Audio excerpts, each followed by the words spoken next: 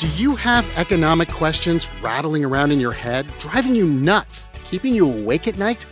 You've tried shouting them out a window. Why are oil prices negative? But nobody answers. You've tried bringing them up during pillow talk. Have you ever heard of an inverted yield curve? Honey, I have a headache. Maybe another night. Even Siri doesn't know what you're talking about. I don't know what you're talking about. I know. You're ready to give up. But there is hope. Hello there. I'm minor podcast celebrity Robert Smith. And here at NPR, we have come up with a miracle answer system. It's called Planet Money. It's a portable podcast that you can listen to anywhere. All you have to do is hit the subscribe button. Our crack team will then scour the globe for economic scoops and send what we find directly into your earbuds. It's easy peasy, and it works. How many dollars would you expect to pay for all the irreverent, learning-packed economic stories you could possibly want? A flat fee of $50? 4 easy payments of $19.99? No way. We've got a better deal for you. The best way to support the show is to send a donation to your local NPR member station by heading over to donate.npr.org/planetmoney. Again, that's donate.npr.org/planetmoney. Whatever you're willing to give, thank you. And just make sure to add $9.95 for shipping and handling, because it takes money to make money. Planet Money. Available wherever podcasts are given away. Satisfaction guaranteed. This is Planet Money from NPR. Hey everyone, Robert Smith here. It is fair to say that 2020 has been a disaster of a year. So we thought, what's more fitting for the holiday season than one of our favorite stories about the economics of an Earth-destroying disaster, a giant asteroid. This show originally aired in 2015, and at the end of the episode, we're going to talk to 2 of our favorite economists whom you might remember from our Planet Money summer school.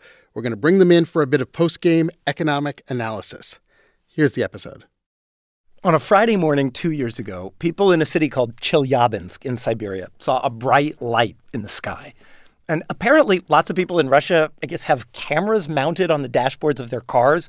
So you can see tons of videos of this on YouTube. You know, it's people just driving down the highway, listening to the radio. Then suddenly, that bright light becomes brighter and brighter and shoots across the sky. 2 minutes after that, boom. Asteroid. A small asteroid had entered the Earth's atmosphere and exploded about 20 miles up. The shockwave from the explosion hit the city. The ground shook, glass shattered. More than 1,000 people were hospitalized. Nobody was killed because the asteroid was small, because it only sort of grazed the Earth's atmosphere, because it didn't explode right over the city. This made the news. People talked about it a lot, and then everyone sort of forgot about it, except for a small group of scientists, because they knew something. They knew that this event was going to happen again.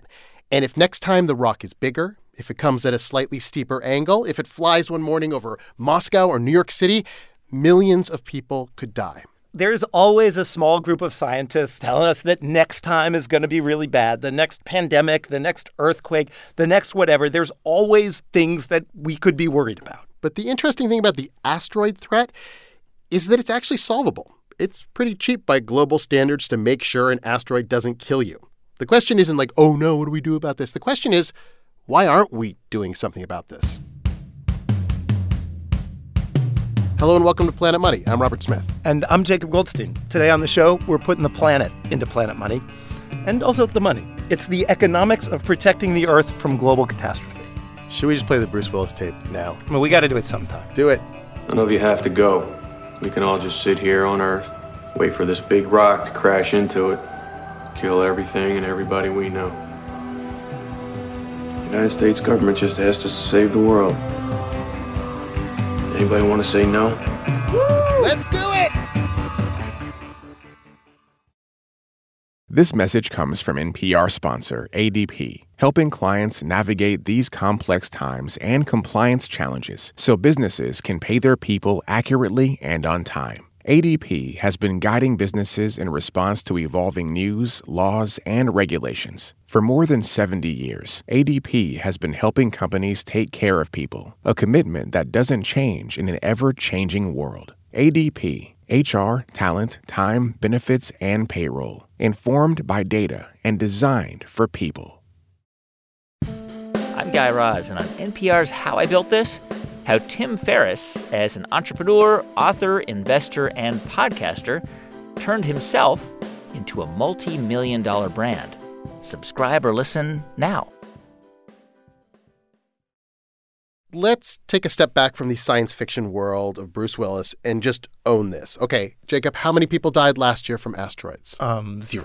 Last 50 years? 0. 100? 0. 1,000? As far as we know in recorded history, no one has ever died from an asteroid. So convince me that I should care.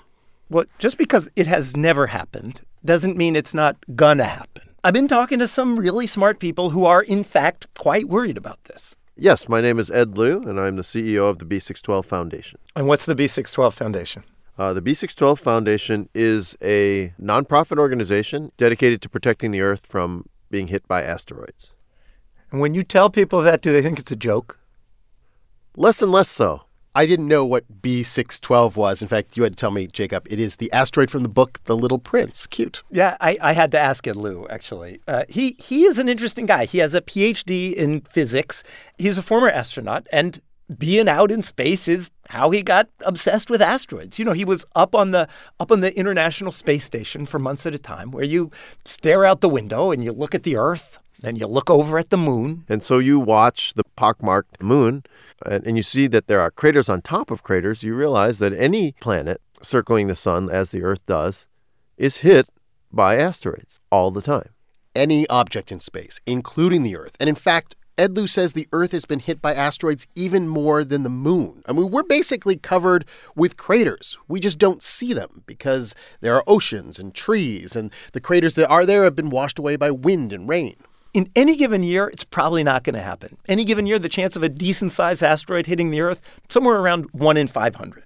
But if one of those asteroids does hit near a populated area, it's going to be really bad. Something like that hitting, call it New York City, would send a shock wave down, which would blow out, all of Manhattan and, all the way out to Long Island and so on, basically topple everything. You mean like knock buildings down? Oh, yeah, it would blow them over like matchsticks. And it's not like it would have to be a direct hit on a city. Say an asteroid explodes 100 miles away from my office. You're probably dead. You're dead. By what? By what mechanism? What happens? Any of various things. Hypersonic rocks moving through, enormous shock wave. You could just be burned to death by the flash, depending upon how close you are. You could be vaporized anywhere near it. Vaporized? It would be roughly equivalent to 10 nuclear weapons hitting New York City at once. This is the kind of thing that is so hard to wrap your head around. You have this thing that is an inconceivably large disaster, but it's such an inconceivably tiny chance. Like it's almost impossible as human beings to know what to do with this. Yeah, and I will say, I pitched this story, I did this story. I will be the first to say protecting ourselves from asteroids should not be at the top of our global to-do list. This problem, it's not climate change, it's not extreme poverty. But, Ed Liu says it should be on the list somewhere. In fact, he's basically devoting his professional life to it. He runs this foundation whose mission is to protect the Earth from asteroids. The question is, well, why asteroids? It's the one sort of global natural disaster that anybody knows how to prevent. Because if you have enough warning, it is technologically feasible to send a spaceship, say, to an asteroid to deflect it even a tiny bit so it doesn't hit the Earth. But before you can do that sort of exciting part of it, you have to find where the asteroids are. And even for that, we have a technology. It's called a telescope, and Ed Liu wants to build it. We're trying to put a space telescope into orbit around the sun to see asteroids that cross Earth's orbit and look for those that are going to hit the Earth. What's keeping you from building it right now? What's keeping us from building it right now is money. It would cost about $500 million to build that telescope and send it out into space. So far, Ed Liu has raised about $10 million. Just for comparison, $500 million for this first step in saving the planet. The movie Armageddon, where Bruce Willis pretended to save the Earth, grossed more than $550 million worldwide. Yippee-ki-yay, mother. That's not Armageddon. No, different Bruce Willis movie. All right. So why is it, though, that humanity, all of us on the planet, are willing to spend that much to see a movie about saving the Earth from an asteroid, but not willing to spend that much to actually save the Earth from an asteroid? We called up an expert to ask about this. Hi, I'm Alex Tabarrok, and now I guess I've become the asteroid economist. Officially an economist at George Mason University who's kind of obsessed with this asteroid problem. People are going to look around and they're going to say, if everybody else is chipping in a buck, then hey, we're protected. I may as well keep my buck and, spend it on some bubble gum or a chocolate bar, and I'll get the chocolate bar. On the other hand, if other people aren't giving, well, then my dollar isn't going to make a difference. In that case, I'd rather take the dollar and, again, buy a chocolate bar. Things that everyone benefits from, whether they pay or whether they don't, are called public goods. And the classical way of paying for them is this. The government just makes you pay for them. You don't have a choice. If you live in the U.S. or in almost any other country and you pay taxes, you're paying for public goods like the Army, national defense. You're paying for that whether you want to or not. And in the U.S., you are paying something for asteroid defense. The government has been paying some for asteroid defense. And as a result, we've actually found most of the giant dinosaur killer asteroids. And fortunately, none of those are on track to hit us. Yes, but there are the smaller ones. And when I say smaller ones, I mean the ones that can vaporize New York City, and we don't know where they are. No, almost all of those are still undetected. And 10 years ago, Congress did pass a law telling NASA to find those small asteroids. But Congress did not give NASA the money to do it. You can imagine the head of NASA testifying at the congressional hearing. Sounds like this. We are where we are today because, you all told us to do something, and between the administration and the Congress, the funding to do that did not. The bottom line is always the funding did not come. Here's the problem with coming up with the money for asteroid defense. It's not just a regular public good. It's next level. It is a planetary public good. Every country on Earth would benefit from asteroid defense, even if they didn't pay for it. And so when you have this congressional hearing, really this opportunity for politicians to stand there and say, we're going to do the right thing. We're going to save the planet. It's their Bruce Willis moment. And what do the congressmen do? They say, why are we paying for the whole thing? What steps have we taken to bring countries together that could contribute those billions of dollars as well as our own? Other countries were invited, but they weren't interested in contributing anything. I would suggest including Russia in on this. They may be able to make some major contributions and save us some money and actually make it a more effective system. There is, of course, the expected UN committee that talks about the asteroid threat. There is some international coordination on this, but not a lot of international money. NASA has increased its budget for finding asteroids in the past few years, but the budget is still not enough to build a space telescope like the one Ed Lu has in mind. In other words, we really haven't solved the asteroid problem yet because we haven't figured out this really basic thing. How do you coordinate shared responsibility for threats that are on a planetary scale? And remember, asteroids are the easy thing on the global to-do list. The things at the top of that list are harder to solve, but in some ways, they're really similar to the asteroid problem. Alex Tabarrok points out asteroid defense is a planetary public good, so is climate change. If we cut back on our emissions, that benefits everybody in the world, but it just costs us especially. China doesn't want to cut back and reduce its standard of living. The United States doesn't want to cut back. And so we're in this dilemma in which each nation wants to free ride on the carbon reducing efforts of other nations, and no one does it. And so we get a climate which is much too hot. Climate change, really hard problem to solve. But asteroid defense, I don't know. I mean, Robert, end of the show, last thing. What do you think is actually going to happen with asteroid defense? I don't know. Just saying it's easy doesn't make it easy. I think, basically no one's going to do anything until there's a really close call. Well, that's kind of what the Siberia thing was. Not close enough. Hey, Robert Smith here, back in the year 2020. That was our original episode from 2015, when I can safely say that a giant life-ending asteroid has not hit us yet. After the break, Betsy Stevenson and Justin Wolfers from the University of Michigan on how the economics of asteroids can teach us how to think about other existential threats, like shark attacks. The thing I love the most is I get to just call up really smart people who have spent decades researching it, and I can ask them any question I want. It's a joy to bring insights to help think about the world and the economy differently. I'm Greg Rosalsky, and I write the Planet Money newsletter. Hip-hop and America's prisons. have both grown exponentially. Is this a coincidence? Or is it by design? I'm Sydney Madden.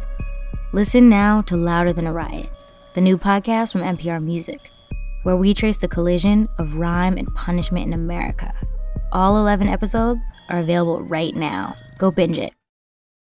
We are back with our economist power couple, Betsy Stevenson and Justin Wolfers, who have listened to the episode. And if you were teaching this episode in class, like what would be the big point you would want to make with the asteroids? I mean, this is a great example of what economists call public goods and the kind of problems that can arise when you can't prevent non-contributors from benefiting. And here in this case, we have something that's completely collapsed. It has not been funded as a result of the free rider problem. There's a concept that you deal with in your textbook that is just this fundamental part of thinking like an economist, and that is the cost-benefit principle. And here with asteroids, we're sort of broadening that to say, like, there are societal costs and societal benefits, and we have to figure out a way to balance those two things, right? Why don't we start with an easier problem, Robert? Let me give you a different example of a public good, one Betsy and I have to deal with every night, which is a clean kitchen. If I clean and tidy the kitchen, it costs me a lot of work, and then the next morning, both of us will wake up to a clean kitchen. And the question is, do I love Betsy enough to take account of the joy she will get the next morning? If I don't, then maybe I won't bother cleaning the kitchen. So there's a whole set of benefits that I might not be accounting for that will lead me not to do things that help other people. How would we measure that? We could ask, Betsy, how much would you value a clean kitchen tomorrow morning? Well, I really love a clean kitchen. Actually, that's why I can sit back and wait. And it turns out if I don't clean the kitchen, Betsy will go ahead and do it. So here we've just actually seen all couples' arguments come right out of this kind of free riding problem. And that's what you're called. You're called a free rider if someone else does the work that you benefit from. Yeah. Exactly. So Justin can sit back and realize that he's going to benefit from the clean kitchen if I do it. And I can't really stop him from benefiting from the clean kitchen if I don't, unless I kick him out of the house. So if for me, aside. Thanks. There's not, that's the excludability here, right? In your household, it's very difficult. And so for me, it's going to cost me an hour to clean up the kitchen, but it's worth, the benefits to me are worth an hour of my time. Then I would go ahead and do it. But it's a game of chicken. I'm going to leave Betsy to clean up, and the threat that she'll wake up and it'll be messy is hopefully going to be enough to spur her to action. She might leave me to clean up. And if you remember, was it Rebel Without a Cause, where they played chicken and actually went off the end of the cliff? When you're each playing chicken, you may not end up making the right choice. So in the episode, you actually heard members of Congress saying, well, why shouldn't other countries do this? Let's leave it for other countries. So the US says to China, hey, you guys do it. And China says to the US, we're not going to do it, you guys do it. And each tries to grit their teeth and look like the tough guy who's definitely going to sit it out, hoping to intimidate the other into doing it. And the problem is, with too many of these problems, we end up not doing it at all. So it might be useful to turn to this other concept that was mentioned in the episode, which is climate change. Very similar issue to climate change. And we've seen there that what we've had to do to try to make any progress on climate change is have countries come together and make agreements on how they're going to share the various costs. And those agreements have been very, very difficult to reach. And as we've seen with the United States, they can also be hard to keep countries to adhere to the agreements that they've made and to do what they said they were going to do. And as a result, we need to pull that collective together. Again, the sum of the benefits may be greater than the sum of the costs, but each country that pulls out is leaving the other countries to do their share, and the other countries don't have a way to exclude the countries who drop out from the benefits that accrue from any of the work that they do. We're all going to benefit from a reduction of greenhouse gases, regardless of who makes them. And that's why every country wants some other country to pay the costs and do the work. But there's another way to look at the asteroid problem, which is that it seems remote and a long time from now. I mean, it will be urgent someday, but as of right now, it just seems in those vague problems that you can put off to another day. So how do economists think about decisions that have a future impact, but are just hard to calculate the value of right now? People have a really hard time thinking about really low probability events. Like literally conceiving of what it means and how scared I should be, really. Exactly. The problem is that many of us struggle to figure out the difference between a small chance, a tiny chance, and an infinitesimal chance. In our brains, they all just mush together and look the same. And that might lead us to worry too much about very, very unlikely things. To give you my favorite example, being eaten by a shark. I knew Justin was going for the sharks. Worldwide, only 5 people are eaten by sharks each year. He's obsessed with the sharks. But he thinks it's going to be him, right? Most of those people are in Australia, which means there's very few shark attacks left for the United States. Why is Justin obsessed with the sharks? Because that's an example of a low probability event that people want to over-invest in preventing a shark attack.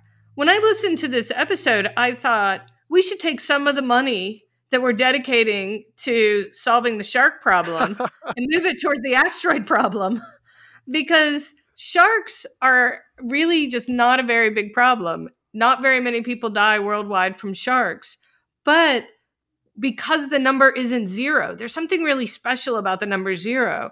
We've seen a gruesome shark attack described, in the news, on YouTube, in a movie. Jaws changed how we all think about shark attacks. And now we spend a lot of money trying to ward off shark attacks. So that's like the behavioral mistake there, is we actually overestimate the probability of that low probability event. And I think with the asteroids, it seems like we have underestimated the probability. And that's probably because at 0, there's no salience for people. They've never seen one and they don't know how to think about it. So they've coded this probability as 0. Now imagine what would happen if we actually got hit by an asteroid. How much do you think people would be willing to invest to prevent future asteroid attacks? Or to move it beyond asteroids, the thing is, we should invest a lot to prevent once-in-a-century calamities. But often we think once in a century, that's not going to happen to us. And of course, if we end up in the midst of a global pandemic, we suddenly discover that we are in the midst of one. And for a certain generation of economists, we've had 2 once-in-a-century recessions within the last 10 years. And so these are things that we really probably do underinvest in. Thank you so much, professors. It's been a pleasure. It's been a pleasure. Justin Wolfers and Betsy Stevenson teach economics at the University of Michigan. They also have a great podcast called Think Like an Economist, which you can find wherever you found this podcast. If you learned a little something from Planet Money Summer School, even now in the dead of winter, please donate to help make this show possible. The way to do that is through one of your local NPR stations. You can go to donate.npr.org/planetmoney and pick a station. We always love to hear from you. You can email us, planetmoney@npr.org. And we're on Facebook, Instagram, TikTok, and Twitter, all at Planet Money. This episode was originally produced 6 years ago by the brilliant Jess Jiang. Then it was resurrected this summer by the ever-creative Lauren Hodges. And finally, put together for air by the insightful Darian Woods. Alex Goldmark is our supervising producer, and Bryant Erstad edits the show. I'm Robert Smith. This is NPR. Thanks for listening.